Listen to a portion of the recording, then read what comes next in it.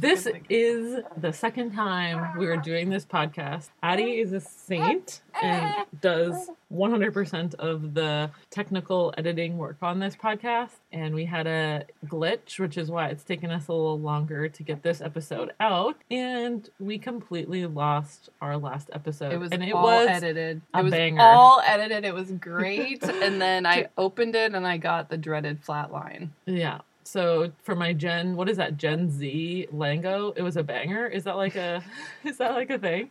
I don't know.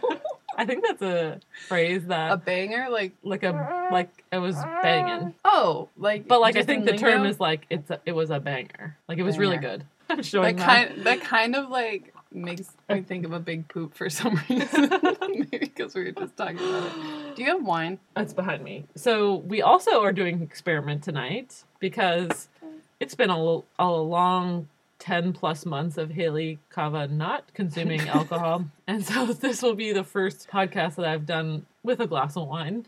So we'll see if I'm a better podcaster with or without a little booze.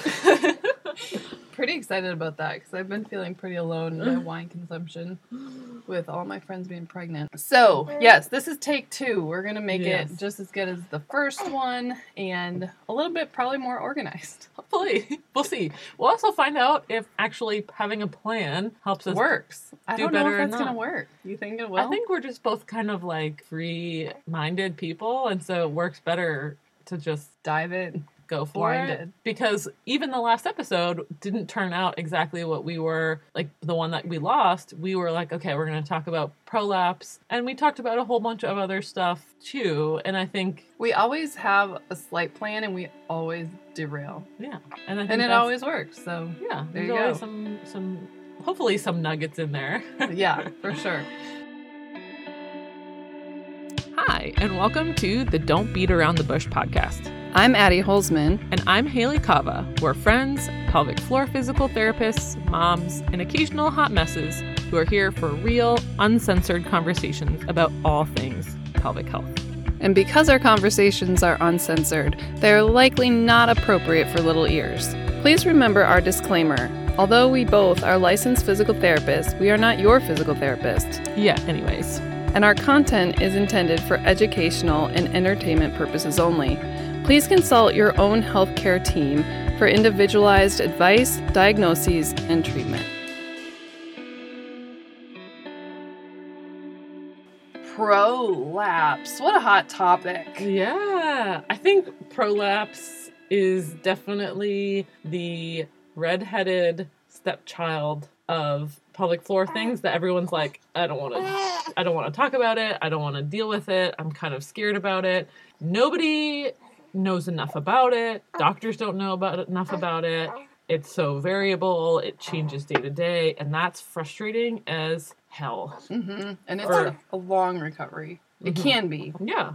So pelvic organ prolapse is a general term for the organs of the pelvis descending.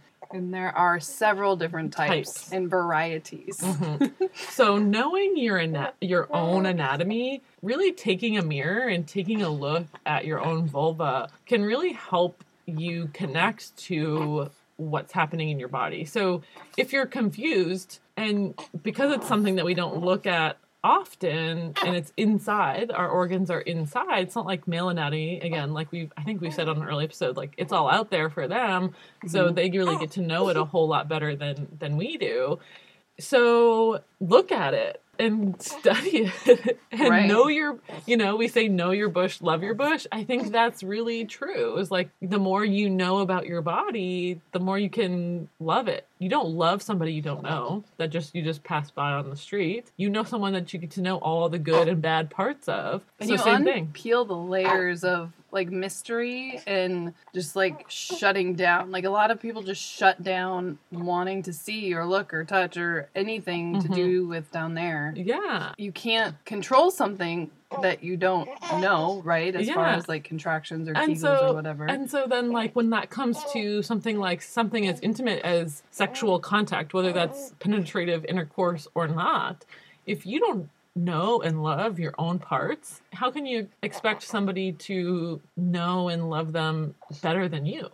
Right? And I think, Addie, we were talking earlier about there's some research that suggests that, 50% of women, or something like that, 50% or so of women who have pelvic organ prolapse feel like it's impacted their sex life. And I think a lot of that lends to this fear and this unknown and this sense of letdown. You're not alone.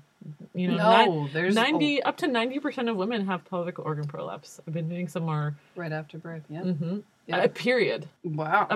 And then about 20% are symptomatic, but that's almost every woman has some descent to their pelvic organs. And it's really important to point out before I forget that the extent of the prolapse does not directly correlate to your symptoms. No, not even. So some people might have a fairly significant prolapse and no symptoms, and other people might have a slight prolapse and a lot of symptoms. Here's a funny story. Well, not funny, but here's a story about my journey. So Ash was deploying every 6 months, like on and off 6 months for 4 years. So let me just interrupt you for a moment.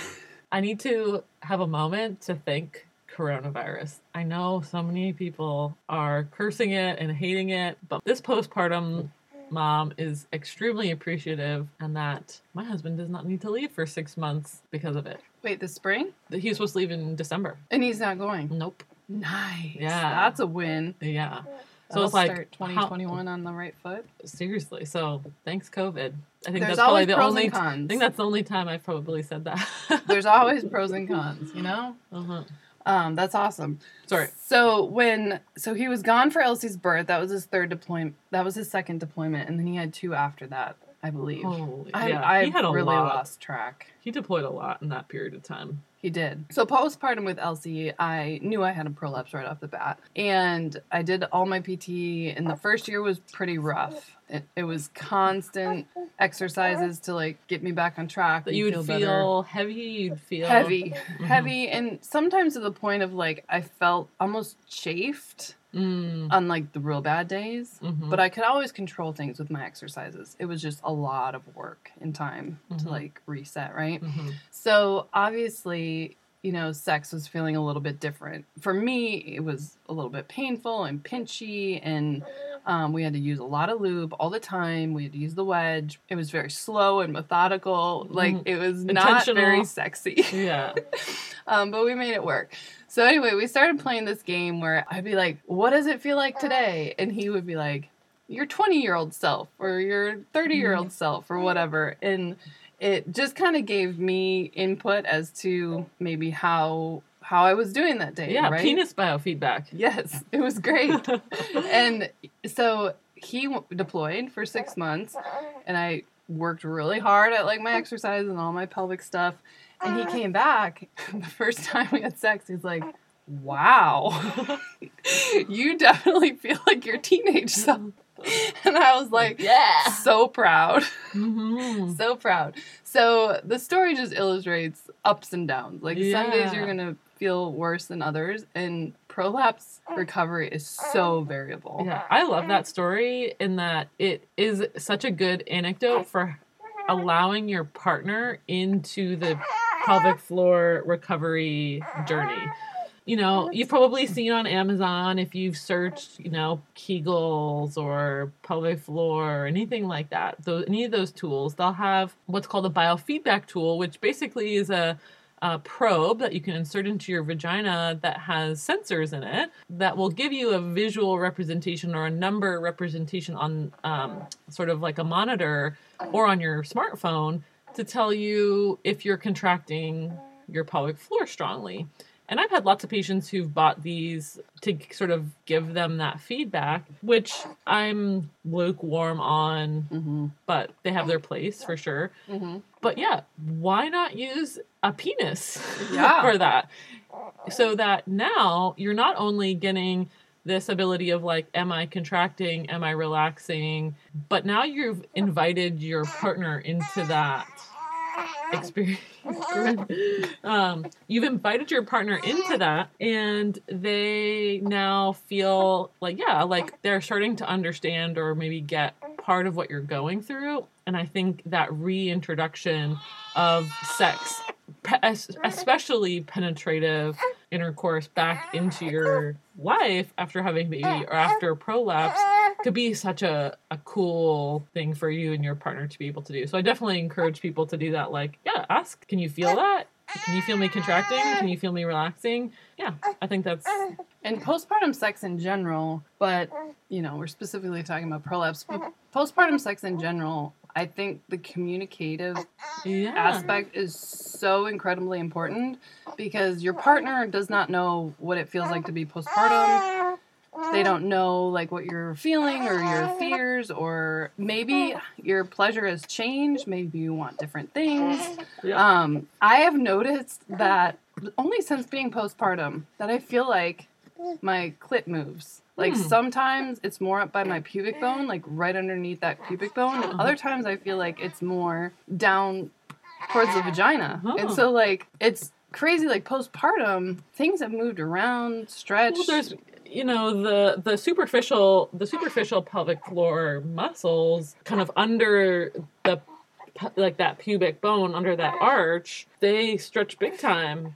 And then our bladder kind of sits behind that. So if we have a situation of cystocele or bladder prolapse or bladder descent, that could totally impact that clitoral tissue because the stretch that has on the muscles there, and the muscles are what helps keep the blood in that erectile tissue. So your clitoris, yes, is sort of like a mini penis above your urethra, but it also extends back. It's so much bigger than we think and it extends sort of around the vaginal opening. Like a wishbone. Yeah. Looks like a wishbone. Mm-hmm. And so just like penile tissue, when it's aroused, it fills with blood and gets larger and becomes more sensitive. And the muscles around that is what helps keep the blood in that tissue so that you continue to feel aroused and continue to feel good with whatever sort of sexual activity you're doing, whether that's external or internal. If your muscles aren't doing what they're supposed to do, or they're too tight, or they're not contracting well, or they've been injured from childbirth, that's going to impact your ability to maintain an erection, maintain your ladywood.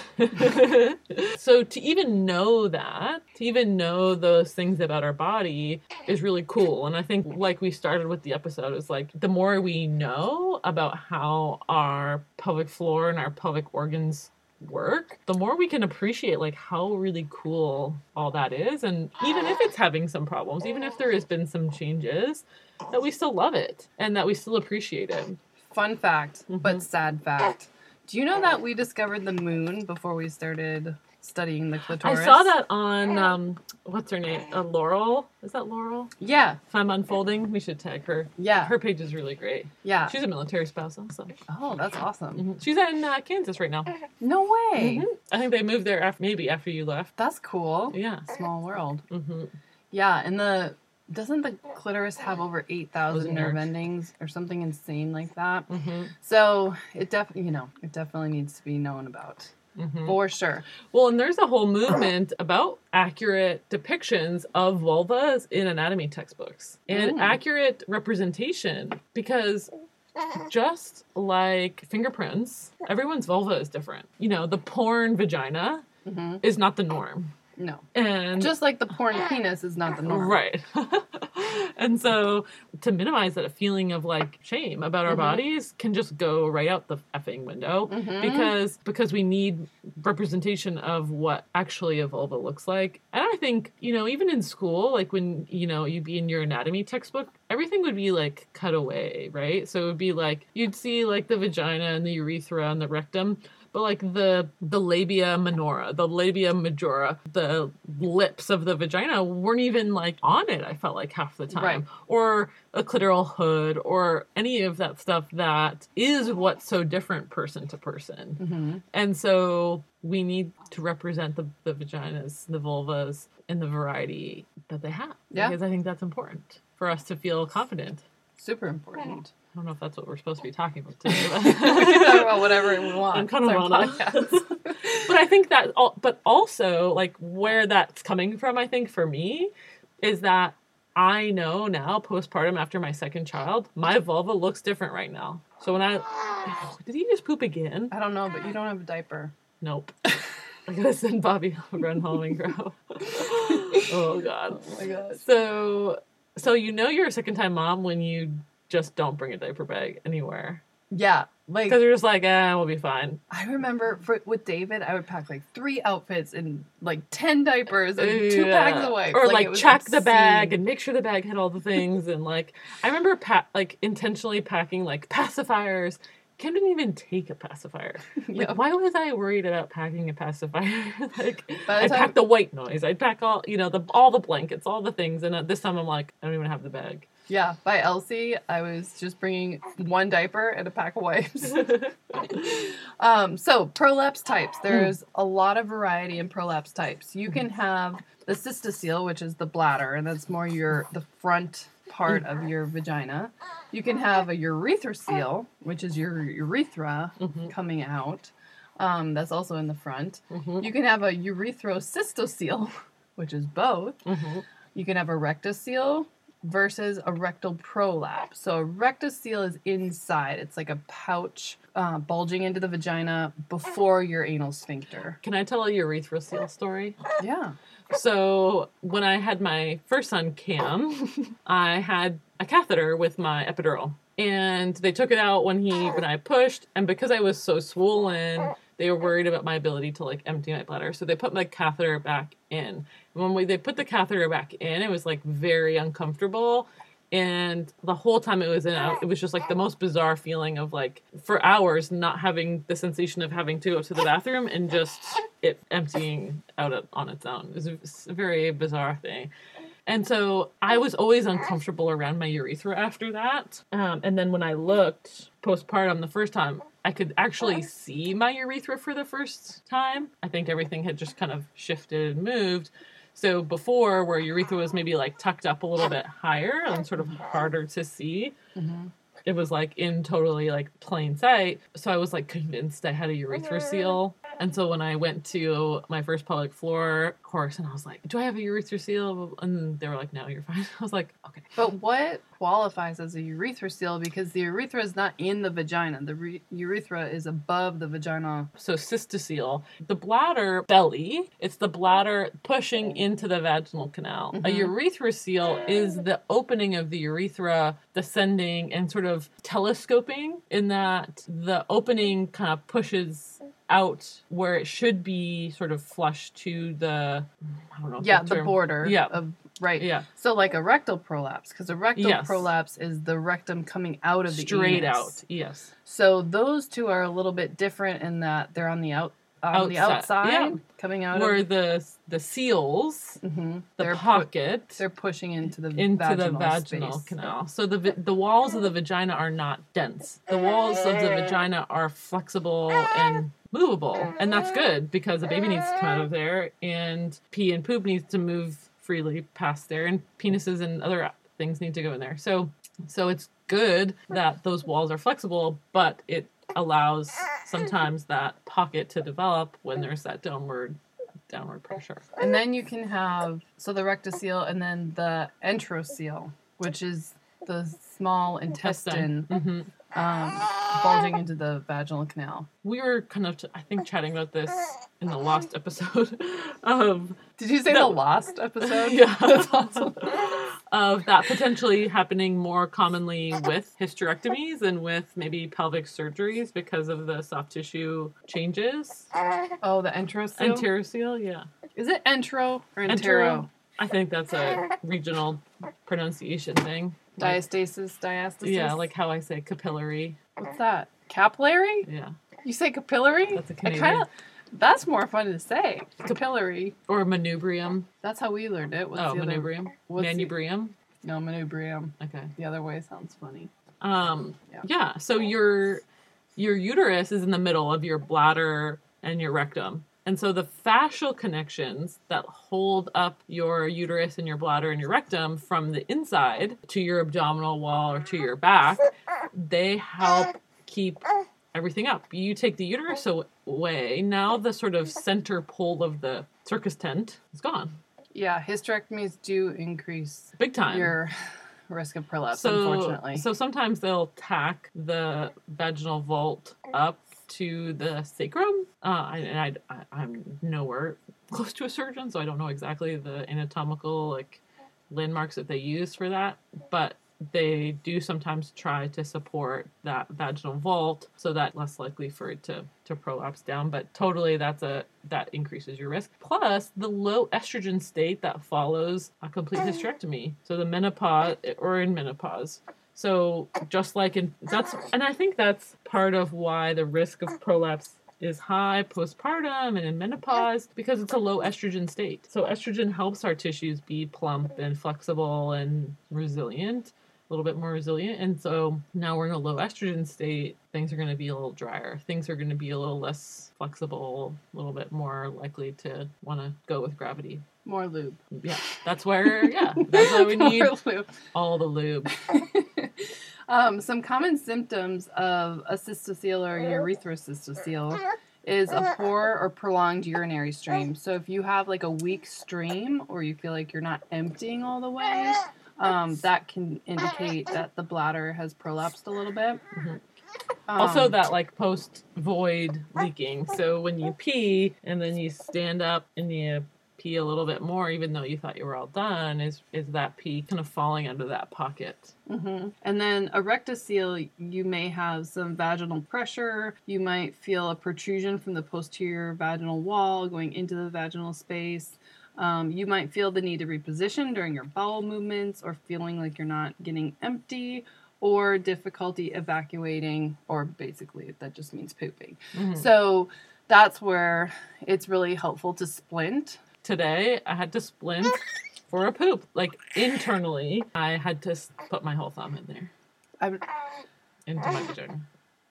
I've had to do that a few times. And I was so upset. Like, I was just, like, I knew exactly what was happening.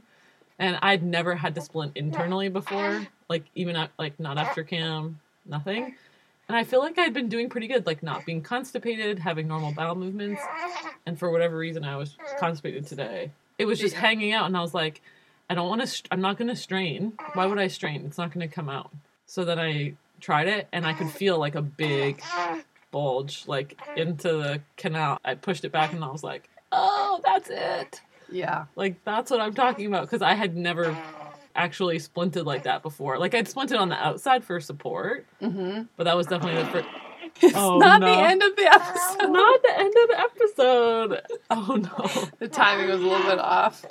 So you can do it externally, where you just push on the perineum, kind of backwards. In the past, when I've been constipated, splinting next to my tailbone has been more helpful. You kind of like reach back, put a little pressure behind your tailbone, coccygeus, like some of those posterior pelvic floor muscles. But that really didn't feel like, it wasn't a huge poop. It was just that the poop was caught in a little pocket.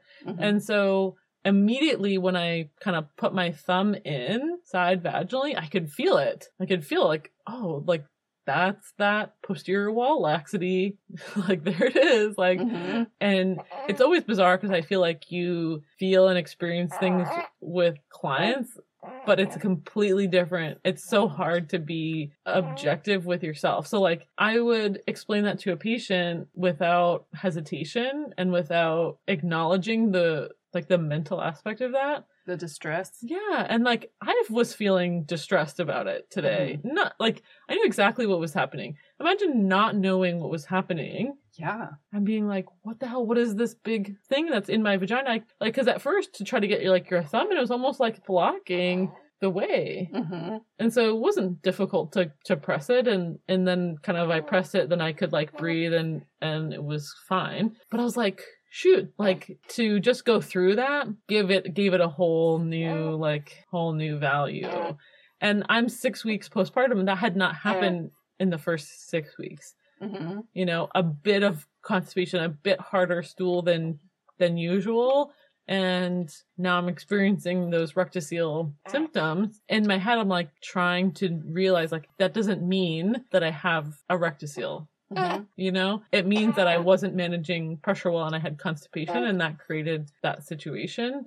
I don't want to assign a grade to it. I don't want to call it a diagnosis. It's just like, okay, I need to be aware and mindful of this and make sure I'm doing the right stuff to support it. Yeah, no, definitely that feeling of how distressing all of that could be. I feel like that with the whole postpartum journey. Like I'm like, I know what I know, and it's still like frustrating. I can't imagine like being not a pelvic floor PT or knowing all of these things and trying to navigate that. So. And yeah, the guilt of like, oh, I should know better, and I do know better. I do know that I shouldn't get constipated. I do know how to properly evacuate my bowels, but shit happens, you know?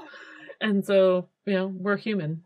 Yeah, for sure. So the enteroseal. I like enteroseal better, I think. So those symptoms are similar to the rectoseal. However, you can get low back discomfort that worsens as the day progresses. I wonder if you would have like more digestive symptoms with that too. Like as your food was digesting, it had to like pass all the way down and then come all the way back up, like almost like a hernia situation where you could get like strangulation of your. You would think. Yeah. I feel like those probably don't happen in isolation. I don't know if any of these do. You know what I mean? Like if one is a little prolapse, you probably have a little prolapse of another. You know, maybe to different degrees. The whole unit is descending. Maybe one with at a greater rate than the other, but they're all yeah. And then a uterine prolapse, you can have blood stain discharge, difficulty in bowel and bladder emptying. That you can also get low back pain and discomfort that worsens as the day progresses. Well, because if you think about again all the connections of the soft tissue that help keep that all connected, you know, inside your body, really the organs of our body are really tightly packed in there, but they're all connected with fascia. So yeah, it starts to move downwards. It's going to pull on the abdomen. It's going to pull on the back. It could affect digestion. It could affect all of those things because they're not separate. So how do we measure prolapse? So the POPQ is when a speculum is used, and it's completed by your gynecologist or gynecologist. And they're actually measuring the descent. It's like a whole breakdown chart of how the steps of how you do it. Because I feel like a lot of times things are just eyeballed. So I had a 4-week appointment, which I think is a bit too early, but anyway, that's a whole episode on that. So I had mentioned, like, I know I'm definitely having some symptoms of prolapse. I'm not that stressed out about it, but it's definitely and they know I'm a pelvic floor PT. This is what I do. I'm working on it. I'm on it. I just, you know, sometimes it's just a nice opportunity to like have a conversation with the midwife or the provider. And to no discredit of the provider who did my exam, they're looking at your uterus shrinking down at that 4-week appointment. That's their primary thing. So when I started talking about being a pelvic floor PT, she asked me to like contract to see how my like pelvic floor strength was, and I had a little bit of a contraction. I'm definitely still have some weakness. And then she had me cough with her finger inside and was like, yeah, a little bit. That was the response. Like, a little prolapse. I was like, which of the 10 prolapses? Well, like, that's not how you evaluate prolapse. No. It is not. It's not the time or place to, like, provide that education. But I was like, I know, I told you I had prolapse. And I wondered, being a provider and seeing women in those first 6 to 8 weeks postpartum, I feel like so many women have prolapses that after a while they're like, yeah. I think we talked about this on Pop Culture episode. Did we? I think so. But like, yeah, at that 6-week appointment, I generally don't evaluate people. I don't have people bear down and assess their prolapse. Yeah, because it's like, I know what we're gonna find. Yeah, you don't need to stress those tissues. We don't. Box. Let's talk about symptoms. Let's talk about how things feel. Let's talk about how things function. And if in a few weeks we're still feeling heavy, we're still feeling dragging, let's look at it and see what's going on. I don't think there's any reason to stress someone out unnecessarily. Let's give them all the support, all the strategies. Let's assume that's happening because, let's face it, postpartum, everyone needs to work on their pressure management postpartum. So, going back to the POPQ. Okay, circle back around. Sorry. So there's 5 levels, 0 being one of them. Okay. The levels of prolapse is all relating to the hymen, which is basically the opening of the vagina. So if you're a level 1, you're descending. Means that it's greater than 1 centimeter above the opening of the vagina. in level 2 is 1 centimeter above or below the hymen. Mm-hmm. 3 is more than 1 centimeter. 1 centimeter below, and then 4 is like a complete the whole thing aversion, which I have heard of happening, and it sounds terrifying. Mm-hmm. So those are the levels. PopQ is the gold standard of assessing if you're going to get a very objective measurements. Yep. Not everyone will.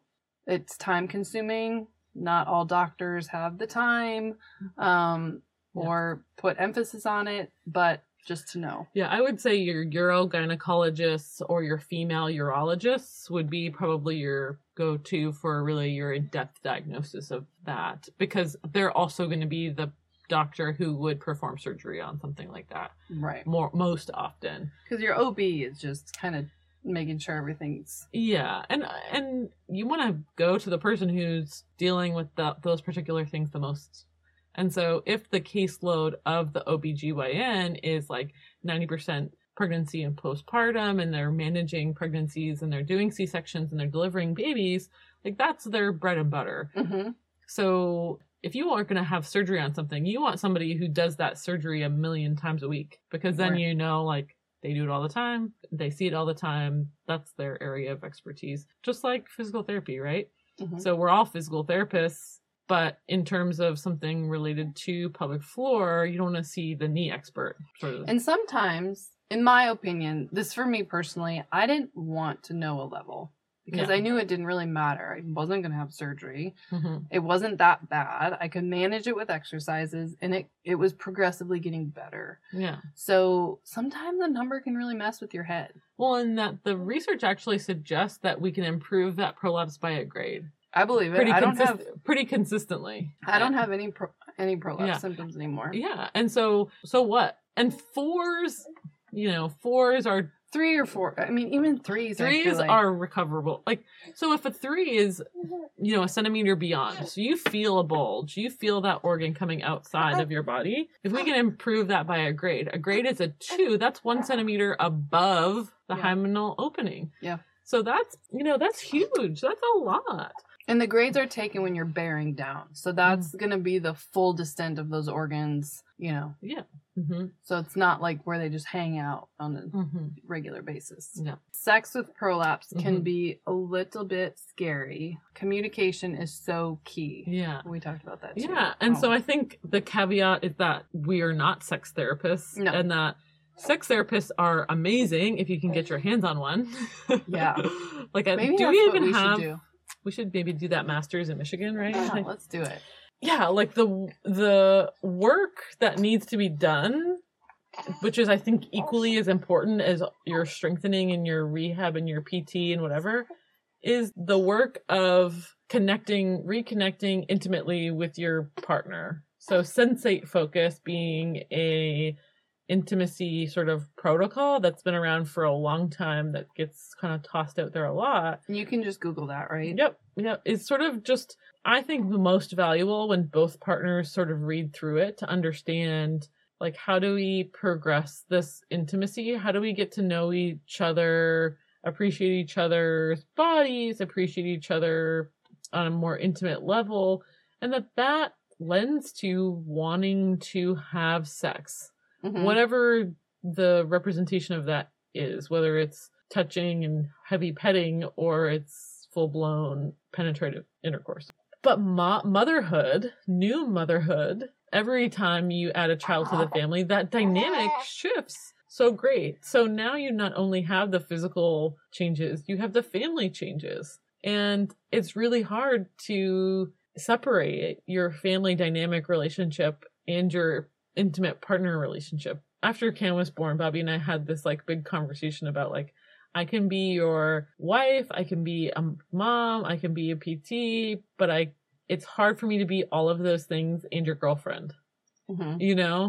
I can't do all of those things all day long and then put on my sexy lingerie and, spend, it's just like, you're tired and you're stressed. Yeah. And now add this layer of like self-consciousness of a vulva and vagina and pelvic organs that now don't feel the same, and it's a very slippery slope for letting intimacy and letting those intimate relationships kind of suffer, which sucks. And then you have the time restraints, you know, like you feel like you're on the clock. Like, we got to do this quick, but really you need more time to warm up and connect and foreplay before you dive in. So it's just like so many conflicting things at play with postpartum sex. So just knowing that, but also knowing that if you go into it with fear or you go into it with reservation, that's going to tense up your pelvic floor. That's going to affect your breathing patterns. That's going to maybe increase your sympathetic response or your pain if you're having pain. Because I know every time I went into sex and I'm just like, oh, this is going to be painful. Oh, I don't want to do this. It was painful. You know, it's like just self-confirming. Yeah. Whereas if you can mentally just erase, okay, that to-do list, erase it. The kids are fine, erase it. And just erase your mind and be in the moment, and like that connection is so huge. Well, and I think we think about, you know, someone tells you your organs are falling out. What is the first thing you're going to do? Clench. Tighten up, because you're like, well, shit, I don't want this shit to fall on the floor. Cross your legs. So then we're living our whole life like, okay, and then this other side of it of like, okay, now a 10-pound baby just came out of my vagina. How is this going to feel for my partner? So then I'm tensing because I'm hoping that tensing is going to help the experience for my partner, when all that's doing is maybe making you more uncomfortable, which is going to make them uncomfortable. And if you're uncomfortable, I know for me, if I'm uncomfortable or not enjoying it, I'm not getting as wet, and he can tell. And then he's like, what's going on? Then you're not into it. And like, yeah, you don't want them to just like hammer on. Like, that's awkward. They don't want that either. Right. Like, a good supportive partner wants you to be enjoying the experience to not just them. Like lay there and take it like we call that floppy fishing. Yeah, ew. That's no good. I will admit, on more than one occasion, that is what I've done. But I think I'm trying to get more energy. We joke about it all the time. I'm just gonna fish it. We have that joke of like, it's never actually like turns into anything, but we definitely have a joke of like, I'm like 99% asleep, and Bobby's like, hey, and I'm like, you can do whatever you want, but I'm not moving. I give consent, but I'm not working for it. Like, do whatever you want. And it's like just an ongoing kind of funny joke. So, communication. Yeah. Lube is so huge. That decreased estrogen, any tightness, any, you know, if you have any fears of it being painful, it can make it feel so much better. You might get less pinching because things are, you know, less frictionless. Yeah, so that's even a word. So Good Clean Love sends me some samples. I just signed up. There's like a couple companies. I gotta give you all the. I got list. That one and Slippery Stuff and Good Clean Love and Uberlube. Oh, Uberlube will send you more lube than you can imagine. Good Clean Love, like I think it's like on auto ship. I got like a box of Good Clean Love lube to the house. And I opened it up and I was like, it's here. Must mean I'm ready. I love it. I love lube. I have no shame in my lube game. Like, we don't even really need it as much anymore, and I still like it because it just makes it feel better. Well, and it's maybe even part of the ritual. So another huge thing with prolapse and sex is foreplay. We kind of touched on it. But so one of the biggest pieces of advice or homework I give patients with like tightness or trigger points is to have their partner do some trigger point release, like pre-sex. And I've never had any partner complain about this. Doing it, yeah. So it tends to be a good foreplay, but also getting that pelvic floor relaxed and getting, you know, starting that touch and just starting things and getting in the groove. Getting involved in the process. Right. Right. And I think most partners, they were in the room for a C-section. They were in the room for a vaginal birth. That partner knows what you went through. And so I think deep down, they really do want to be there to help support you in that recovery process. And so you give them a tangible thing to do. Mm-hmm. They're going to jump right on it. Hopefully. Yeah. So teaching them how to release those pelvic floor muscles. So what we talked about last time was that sometimes pelvic floor tension can trick us into feeling those feelings of heaviness, can feel like a golf ball in there, feel like a tampon's in there. Then we clench more because we're nervous about prolapse, or we clench more because we're worried about that feeling, and it drives that cycle of tension, discomfort. Yeah, now you can break that cycle, you can release that pain, you can use your breathing strategies, you can use the certain positions, right? So positions where you have your hips higher than your body, so you are going to decrease that gravity on it. So Cystocele, so this was something that we didn't talk about in the last episode, which I sort of had been thinking about this week a little bit more, was on your back is going to be better for Rectocele, because that's going to kind of take it. And probably a uterine prolapse, right? Yeah. And yeah, if you have your hips higher, and it's going to be good for everything because it's an inversion, right? But all fours with your elbows down may actually be better for a bladder prolapse. Yeah. Because then gravity is going to take that bladder out of the way of the vagina, the vaginal canal. Mm-hmm. If you have a more symptomatic bladder prolapse that's pinching in the front, you could switch it up to go all fours, elbows down. Mm-hmm. Or if you were more symptomatic with the Rectocele, then you could go more wedge, hips elevated, in order to get the rectum out of the way and support that posterior vaginal wall a little bit more, which I thought was like, I think sidelining is one of my favorite. Really? Mm-hmm. I hate sidelining. So not for climax necessarily. We can't ever figure it out. But like, how do you jive and like move and stuff? We'll have to get some pictures going. But because I feel like in sidelining, it takes gravity out of everything. Sidelining is one of my favorite positions for exercises for people to like get connected to their pelvic floor, and because I feel like it takes all the organs into sort of a gravity neutral state. Yeah. Right? So it's not just bladder, just rectum or uterus. It's like kind of everything can chill out down when you're on your side. Really? I'm surprised that you don't like sidelining. You can get into like we've done it a hip shift 0.0001% of the time. I gotta teach you some. I just feel so like in sidelining, like facing each other, or sidelining like spooning. No. Like, okay, I should back up. You are in sidelining, and your partner is not. How are they? They're kneeling. How does that match up? You're in like a adductor pullback position. And so they're holding your top, like a sideline. If you were pushing to push a baby out on your side. Yeah. So like your top leg is on their shoulder? So then they're like behind your knees, but upright. Like high kneel? Or like a missionary style? High kneeling. Are you wedged up? Or even... Are you suspended in the air? You could do it at the edge of the bed with them standing if they wanted to stand. But no, kneeling, high kneeling. But you're laying on your side. Yeah. Like, just your pelvis is at a different level than their penis. Oh, wait, hold on. What's happening? No, this is like a thing that we do all the time. Can I not? I guess. So more missionary-ish. Like, they're kind of laying on they're coming forward. Now we're going to have to experiment. Well, it's been a while since I've had a lot of sex, so maybe it's time. Because it's now, like, escaping me. But no, that's definitely, like, a thing. I'll have to try it that way. But spooning is not... No, not spooning. It's definitely too hard to... It's not very deep. So imagine I guess it is kind of like missionary, but I feel like he has more movement control.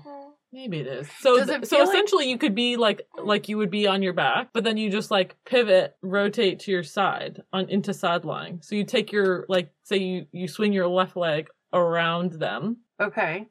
Don't you feel like you're getting poked on one side of your pelvis? So that's exactly what I use that for, is if I feel like on your back, you're getting pain on one side, you can go into side lying and do a left hip shift. Goes away. Or if you flipped over onto your left side, you can adduct on the left, get your left anterior pelvic floor on. Wouldn't that push them away? Mm-mm. Okay. We're going to have to practice this. Me and Ash. and to me, like that would feel safe for me early postpartum because it's also less direct perineal pressure. Yeah. And on your pubic bone if you have any pubic It's like pain. it's hard to, it's this Don't Be Around the Bush podcast, so it's not too much information, but it would be hard to like climax in that position. Yeah. It's not impossible, but it's a good position to learn about releasing or activating a pelvic floor that's asymmetrically tight. So a nerdy position. Oh no, that's where I've nerded out the most. That's like where my sex nerdiness got interesting because he would like kind of hold onto my left like inside knee, and then I'd shift into left hip shift to get my left adductor on, and then turn into a bit of left hip internal rotation, and then I could like feel a lot of This is very nerdy talk. Yeah. Postural restoration has sex positions that they recommend, and a lot of them are pelvis supported, posterior pelvic tilted positions to release the back of the pelvic floor on both sides. But I find those have limited success with my patients who are very strong asymmetric tension in their pelvic floor. Either they have a very dominant right obturator, like dominant right anterior pelvic floor, or they have a very dominant left posterior pelvic floor, that those positions don't always knock it out of the park because they're not asymmetric positions. So asymmetric sex positions can make a huge, huge difference for pain. Interesting. I'm going to have to play around with that for sure. Change my mindset. Broaden my horizons. Because, like, you can do that in supine, right? Where in missionary type position where you press your knees in to get your adductors on, like turn your feet out. Yep. That changes the muscle relationships in the pelvic floor and can change that sensation, can help you maintain activation in the pelvic floor muscles, that bulbocavernosus and ischiocavernosus, that help keep blood in the clitoris, that help keep you maintaining your ladywood. Important. Circling back to that. So if you have a situation where one side is different, like that would be the assumption that both sides are lengthened. You're descending on both sides. But if that's not the case and you're asymmetric in your pelvis, then you can press in with one side, internally rotate on one side, externally rotate on the other side, and now you have a more balanced pelvic floor.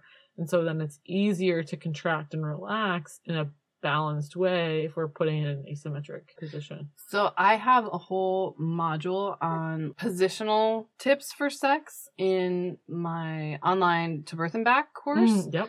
So which you should check out. Yeah, you should check out. We can link it. So as I was progressing in my postpartum sex journey, I was realizing a lot of the concepts I was working on in my workouts and my restorative routines were translating directly to the bedroom. Nice. And so, for one, everyone do yourself a huge favor and your partner and get a wedge. Yes. A Liberator wedge. Did you get one? I have not. I need to order one. You need to order one. They're amazing. I love it. And all of my friends that have gotten one have loved them. It's deeper, so guys love it. It helps those pelvic organs move back if you have prolapse, so that's great. It relaxes that posterior or back half of your pelvic floor and that passive tuck. They're just awesome. So for the first 2+ years after my third kid, we never had sex without it, or a pillow if we weren't home. It was always supported because I had a lot of pinching in the front, under my pubic bone. So getting your abs and hamstrings on to support that pelvis. When you're on your back, rolling back a little bit, like Haley said, pinching your partner with your knees a little bit or rotating your feet out for that internal rotation because that opens your outlet. That would help a lot. Just feeling a little bit of those abs support the front and getting your ribs in. Because a lot of times, you think about all fours with sex, right? And so many of us arch our backs and you're trying to look like ribs. That sexy. Yeah. And that puts you in so much extension. But if you can get a little bit, you can't tuck or they're not going to be able to get in, right? You're going to close the door. Kind of find that neutral. Right. Find a little bit of ab control in the front. Close your ribs. There's so many times where I'm focusing on my breathing and Ash is are you okay? I'm good. I'm just breathing. But I like to get down on my elbows to get that lift of your pelvic floor. So I find those inverted positions are what I usually start people with exercise wise, right? Because let's just take gravity off of this. Yeah. Right. That's like you've never, you have an injured bicep. You're not going to necessarily start with a 20-pound weight in your hand. So when you're upright and standing, now you've got the weight of all of your organs on that pelvic floor. It's putting more demand on it. Let's get you inverted, pull those pelvic organs off the pelvic floor, and now you can strengthen and activate and relax that pelvic floor better so that then now we can come upright. Now we can come add more weight, add more pressure and progress that. Yeah, cool. Yeah. So anyway, I try to find I try to connect with my abs and hamstrings when I'm having those symptoms. Even in all fours, you can swing your feet out compared to your knees, and you're in hip internal rotation, opening your pelvic outlet. It's great. It feels and for me, better. That's when I'm messing around with stuff like that, I'm like, what about now? What do you feel? I know. What do you feel now? Ash is so patient. And it's Haley, are you enjoying this? I know. Or is this homework? And I'm like, I'm enjoying this. Just shush. Yeah. Just tell me. With prolapse, some people actually feel like sex makes their prolapse better. Probably because they're getting pushed, things are getting pushed in. And other people feel like it might make it worse. And I think it's more of that tensing or guarding, or maybe your pelvic floor just gets tired, because sex is exercise for your pelvic floor. Oh, yeah. So if you're already tight, or if it's fatiguing because it's weak, then you might be more symptomatic afterwards. But just finding those little things like lube or a wedge or positions or foreplay or trigger point release, all of those things can really make a big difference. So where I'm at in our return to sex journey is that at my 4-week appointment, I had 2 really superficial skin stitches, and they should have been long disintegrated by my 4-week appointment. Both of them were still, and I could feel them. I could feel there's still something in there. I don't know why they haven't come out yet. What's going on? So at my 4-week appointment, she was able to take one out, but then when she tried to take it out, it was bleeding. So she's like, I'm going to leave that second one in there. I don't want to mess with it, but we'll check back in 2 weeks, and it should be out on its own. If it's not, then we'll take it out, which was surprisingly uncomfortable to get it out. I don't know if it was just how it was or what my body was maybe holding on to them. I don't know. So all I'm having Bobby do is actually working on that tissue. So releasing that scar tissue, because as small as that tear was and as superficial as that tear was, I have probably more sensitivity on that scar tissue than I did when I had a 2nd-degree tear. Isn't that crazy? And I don't and I never had to work on that scar. It never felt uncomfortable or sensitive with my first birth, and my stitches came out really quickly. I don't know. I really can't explain why that's been the case, where that tissue's been a little bit more sensitive. I never had Bobby do perineal massage with Cam, and so this time around, I've been very more intentional of no, you're involved in this process. And so he's working on that scar tissue for me. Yeah. And that's been I'm feeling more familiar and more comfortable with what's going on with my pelvic floor. You're now familiarizing yourself with, reacquainting yourself with my body. And I'm also making Bobby do his PRI exercises. So I asked Bobby's permission to talk about this. And he also agreed that it's called Don't Beat Around the Bush podcast. So we need to get right into all the nitty gritty, in that, this concept of ladywood, it exists for male erections also. And, there is a noted difference in the size of girth and length of an erection done post breathing PRI exercises. That's a good plug for PRI. Without a doubt. Without a doubt. Very good marketing. I almost want to do a research study on it. So now we're both doing our pelvic floor exercises, because so then when we work through this process of now it's time and we're going to do this and I feel ready to take that step. Yeah. Now it's going to be sort of optimized experience for both of us. And then the time that I'm going to do some of my exercises before I go to bed. So are you. Yeah, that's awesome. And it's motivating for both of us. But Bobby did want me to say whether or not he does his exercises. It's great. It is. I feel very fortunate in the comfort that we have in that relationship. And I feel like becoming a pelvic floor PT and also learning more and more about this has been really cool. And it's really cool that he's interested in that process also. And I'm thankful. I'm definitely thankful for that. It's a gift for sure. To have supportive spouses and partners. So another funny story about that is I had when I first started doing PRI, probably my first month working here, I was not a pelvic floor PT, but I was doing postural restoration. And I had a male patient who was older, probably in his 50s, who's in his medical record was taking medication for ED, but that wasn't why he was in PT. It was for chronic low back pain and was really grouchy. I remember this story. Really, really grouchy guy. It was like within 2 or 3 weeks of treating him was significantly less grouchy every time. And then all of a sudden he was like this really bubbly, like friendly, like super nice guy. And I know that happens when you see clients anyways, like they get to know you and they open up, you know, they're feeling good and back was feeling good and everything was feeling good. And he was like, his personality just shifted. Literally like 3 weeks into treating this patient, his wife makes an appointment. His wife makes an appointment with me and she's like, I don't know what you're doing, but I'm into it. And it was like this sort of unsaid, like eye contact, winky wink, whole exchange. And I was like, oh my gosh. You just probably saved their marriage. I was like, I think they're having sex now. and who knows, that might have been that the back pain that was maybe limiting that. And nobody ever came flat out and said that. That was just sort of in my head. But I think that's probably what was going on, because like the wife was super happy, husband was super happy, ended up treating a couple other kids. Like it was the whole like family. The power of breath and pelvic floor awareness and pelvic floor movement and that ability to direct, you know, get good blood flow and pressure management for female arousal and male arousal. It's, you know, I mean, we're very, very similar as far as like muscles. And I mean, there's obviously differences, but as far as the concepts, you know, we all have pelvic floors. They all need to work in various ways. To optimize function. Yeah.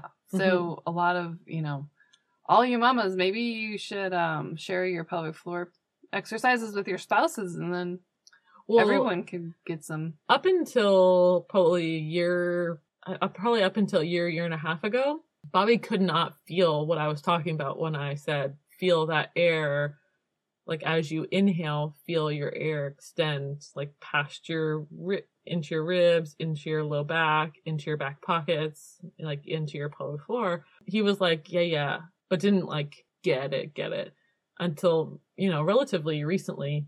And yeah, it's like once that clicks, talk about optimizing function, right? So if you're optimizing hip function, hip strength, you're optimizing glute strength, you're optimizing pelvic floor control, yeah, sex is going to get better. Like, that's just a natural thing. And that's really cool. Like, that's really awesome. Why not? We all need more sex. That's maybe what the world needs. Yeah. The world needs right now. The whole world needs. You just go back to the 60s. And so, know your bush. Love your bush. I always want to say share your bush, and that's just not appropriate. But maybe share the bushy. One. Share the bushy. Share your bush with whomever deserves it.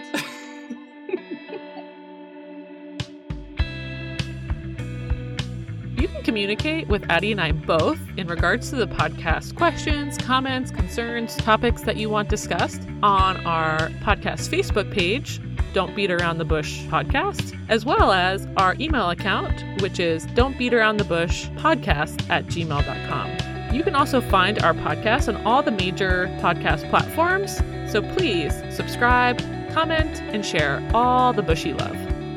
It's probably pretty obvious that our episodes are edited and produced by Addie and myself. And our music is provided by Blockhead.